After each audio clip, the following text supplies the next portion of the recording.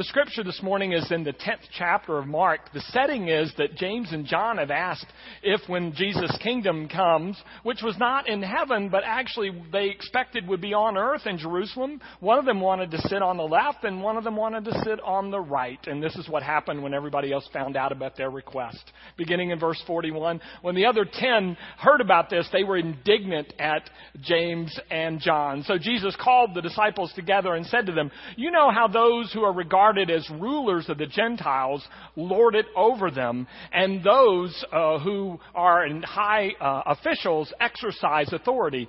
But it will not be so with you. For whoever would be great among you must be the servant, and whoever would be first must be last of all. Even so, the Son of Man did not come to be served, but to serve, and to give his life as a ransom for many." This is the word of the Lord. Thanks be to God. Be seated, please. Some years ago in Ypsilanti, Michigan, in an institution, there were, among the other patients there were 3 men, each of whom had a Messiah complex. And for 2 years, the psychologist, Milton Rokach, was trying to work with them, but after 2 years, he couldn't make any progress.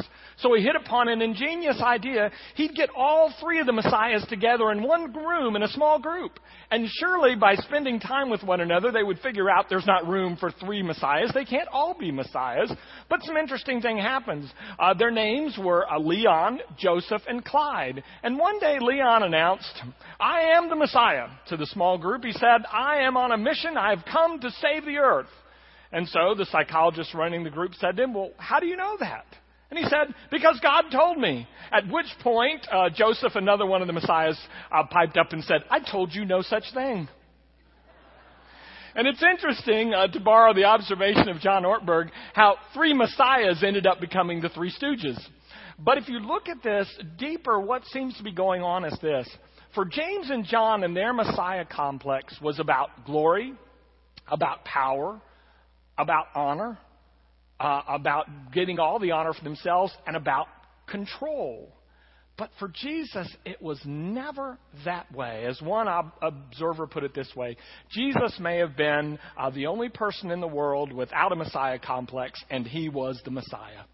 Jesus knew that the path in was not a path of power and glory and greatness for oneself.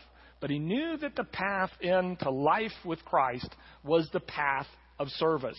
He had already tried to tell the disciples this in the previous chapter. In Mark 9, they were arguing with each other about who was the greatest. And so he gets a child and puts a child between them and says, "I'll tell you who's great. Whoever will serve one of these little ones." And then they're still arguing about it in Mark 10 because one wants to sit on the right and one wants to sit on the left. So he talks to them about service again. A third time he reminds them, "I am among you as one who serves." And finally, just to drill it home on the last night that they'll all be together, the Last Supper, he takes a towel and he takes a basin and he washes the feet of the disciples as if to drive home the message that he was about service. And Paul picked up on this. In the 2nd chapter of the letter to the Philippians, Paul says this about Jesus. And he said, though he was created equal with God, he didn't grasp at that equality, but he humbled himself and made himself obedient, taking the form of a servant. And through the years, the church has understood the importance of service in the Christian faith. So much so that in the 20th century, when Albert Schweitzer comes along, he says this. He said, "The purpose of humankind is to serve others and to show compassion." And then he goes on and adds, "And this is the only way that anyone ever finds true happiness." Well, to go on and confirm what Albert Schweitzer discovered, some years ago, the University of Michigan did a study, and they studied people who had retired between ages 55 and 65 and retired in good health. And what they found was this. Among those retirees, people who turned around in their retirement and invested in serving others and finding some place of service in the community or through the church lived an average of 2.7 years longer than those who didn't serve. And they were happier while they lived. It seems like the message all the way through Christian history and tradition and to this day is that there's something integral about service in the Christian faith. Which then raises an obvious question. Why don't we see more people out serving? Well, I have some theories about that, most of which are probably wrong. One of my theories is, well, people are just selfish. People are spoiled. They only care about themselves. They're not interested in others. But you know what? I've been a pastor 35 years. I've been here 20 years. And that has never been my experience of people. I have found people are willing to do most whatever they can to try to serve and help those who are in need. So I don't really think that's the answer. Well, maybe it's this. Maybe people just serve so much they get tired. You've heard the phrase compassion fatigue, right? I mean, you get hit with a hurricane, then followed up by a drought in some other part of the world, and then a civil war in another part of the world, and then top it off with an earthquake in Nepal.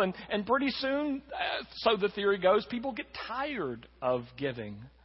But again, in 20 years, that hasn't been my experience either. It was just 10 years ago that we rallied for Katrina. And then we rallied again when Galveston got hit by Ike. And then we rallied again for people in need in this country and on the border and in Africa. And I've seen people in this church continually to give themselves to others. So this is my working theory about why maybe we don't see more service. And that's simply this. People don't serve because they don't know how to go about it. Because they have this theory like James and John. And, you could figure out James and John's theory. They said, Jesus, when the kingdom comes and, you're kicking everybody's butt and we're in charge, we want to send on your left and somebody on your right. Their theory was you go big or you go home. James and John were, their theory is if we can't change the whole world, we don't want to do anything. If we can't go all the way to Africa, we're not going anywhere. If we can't head the nonprofit, we're not going to work. The idea was that they could see themselves making a large difference. And I think sometimes we sort of take that James and John approach and that we want to make the difference, see the difference we're making, and we want to be in control of the difference we're making. We want to do things in a big way. And when we can't, then I think we have a hard time finding our place of service at all. I'm reminded years ago, Calvin Coolidge, President of the United States, otherwise known as Silent Cal, didn't have a lot to say, but this is what he said one time. He said, I've noticed that nobody ever gets a monument or statue erected to themselves on the basis of what they received. And it was a good line from Calvin Coolidge, reminding us that a life is based on what they give. But what I'd like to say back to the president is this. Who said anything about a statue? Why do we need a monument? Why do we need a statue to ourselves? Why does everyone need to know the big stuff that we are doing?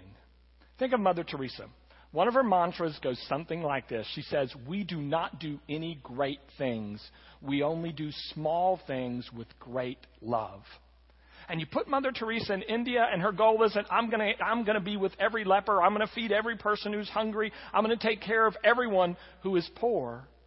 She had no plan like that. You put her around people in need, and in small ways, she began to serve those in need. And soon, the small acts started to add up, and they became something so large that now, of course, Mother Teresa is synonymous with service and with sacrifice. So my hunch is that a lot of us don't get into service because we want to go all the way in. And we want to be clear about all the difference we're making. And maybe Jesus is inviting us into service in small ways that eventually begin to add up. So if I'm right, let me give you 4 things that I think this could mean. Here's the first thing. I believe if you're looking for a place to serve, the first place you start is home or close to home. That's the first place you look. There was a great theologian a few decades ago. His name was Leslie Newbegin, and he made an argument something like this. He said, Jesus died for all of us, and so we owe Jesus a great debt of love. But then he went on to say, but it could very well be that the God-appointed agent to receive the love that we owe to Jesus is our spouse, or our child, or our parent, or our neighbor. His point is that the debt of love that we owe to Christ begins to be paid first at home to those who are closest to us. And that's how we enter into this life of service.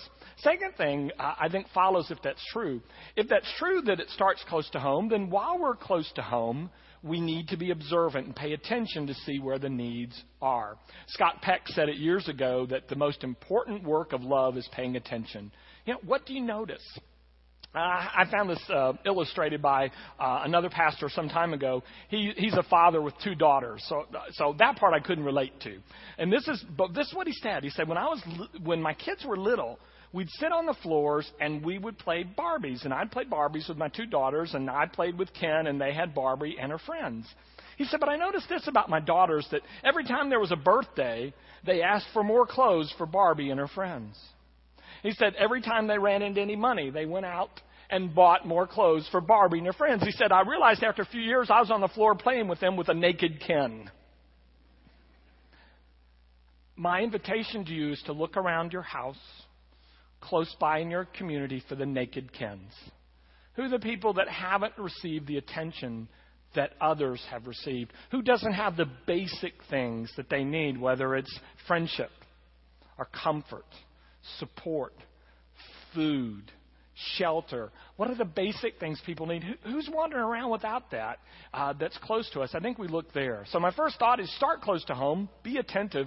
And the third thing is, any way that you can help, it's usually a helpful Christian discipline to try to do it anonymously or as quietly as possible. One of the ways we cure ourselves of being like James and John is to try to do good things without drawing attention to ourselves for doing them. But I know this is a very hard thing to do. Sometimes when my wife is at work, I will vacuum the house while she's gone. And because I'm a good vacuumer, I move so that I can vacuum under things. I'll move the furniture and I'll vacuum. But what I'll do is I'll leave the furniture in its new moved position so that when she gets home, I don't have to say anything and she knows I've vacuumed. It's very hard to do something and not want notice and not want attention. And yet the way in and the way of Christ is the way that is usually quiet and the way that often starts small and starts anonymously. And then the last thing I'd want to say is this. We not only look around close to home, try to do things that are needed and do them in as secret or quiet as way as possible. But the last thing is I think we need to then be able to consistently work over and over in an area. I think one of the things that happens is sometimes we get so excited about the great causes in the world that we start with one cause and then we move to another and then to another and then to another. Well, it was Schweitzer who made this observation years ago. He said that what you need to do was to find a place of need in the world, stake your claim to it, and keep mining that claim for the rest of your days. We can't be everywhere, but we can be somewhere. And where we are, that's where we need to be there, and be there in consistent ways. Maybe they aren't large, but they continue to be consistent. And so like Mother Teresa, small act after small act begins to add up. I was helped in understanding this by the late Fred Craddock, a teacher of preachers who died a couple months ago. And he said he was born in 1930. And so growing up in the 30s and in the 40s, he said, and into the 50s, he said, I had this image of myself as a preacher, he said, and as an evangelist, that my life was like a $100,000 check. And that one day God was going to tell me I had to cash it in. He said, so I could just figure I'd probably be some behind the Iron Curtain in some country talking about Jesus. They'd arrest me, line me up against the wall, and the firing squad would take care of me. And he said, and I could imagine a little monument built there, and years later, parents would bring their children and say, there's where old Fred gave his life for Jesus. He said, but what I've realized is my sacrifice and service for Jesus is not usually $100,000 all at one time. He said it seems to be a nickel here, a quarter there, 50 cents here, $1 there, calling someone that I haven't heard from in some time, walking across the room to shake hands with someone who has no one talking with them, in a place where I volunteer, wash the windows, file the cards, put the things in order. He said, what I found is that my life has been a constant series of small acts all along the way. And those acts eventually add up. Service close to home, where there's a need, and doing it consistently over time lead us, I think, in the direction of Jesus, who said, I am among you as one who serves. I want to share with you that there's a wonderful opportunity that maybe you've read about, maybe you haven't seen anything about yet. 3 weeks from tomorrow, there's a new ministry called Project Transformation that's starting on our Asbury campus. And the goal is to serve up to 80 children and read to them 4 days a week for 8 weeks. Because oftentimes what happens to at-risk children is they go home, no one reads to them, they don't read. They come back the next fall, and their reading comprehension is even lower than when they left school at the end of the school year. And so we're looking for volunteers, 7th grade and above, who can go and read to some of the naked Kens in our community who don't have what other people have. The other thing that we're doing is that, as you may know, when children at need are in school, maybe the only really good meal they get every day is the lunch meal that the school provides. And so summer becomes very long, very painful, and very difficult for them. And so in this program, we would have a snack for them in the morning, a snack before they leave in the afternoon, and give them a hot meal at lunchtime. So they will be reading, being in community, and being fed and cared for. Real significant needs for people who may otherwise be naked in our midst. And if you'd like to know more about how you can serve by reading or volunteering in another way, one of the things we're using is we're bringing in college interns to run the program so that college interns understand the power of social service and ministry. And they're in need of being fed in the evening. And so we need also people that can cook for them. So if you're interested in doing something small and consistent over the summer, if you can come a couple weeks, or maybe you can only come 1 week, or maybe you can come once a week for all 8 weeks, we'd like to know. And if you get with my secretary, Leah, or call my office, we'll get back with you. Janet Weatherston, who heads it on the Asbury campus, will get back with you soon as the program starts. But it'd be a wonderful way that you're not going to change the whole world, and you're probably not going to get written about on the front page of the paper, but you're going to make a small act with great love, and it will make a difference. In closing, though, I'm reminded of Will Williman. He was a minister to Duke Chapel even years ago, for many years, and then he became a bishop.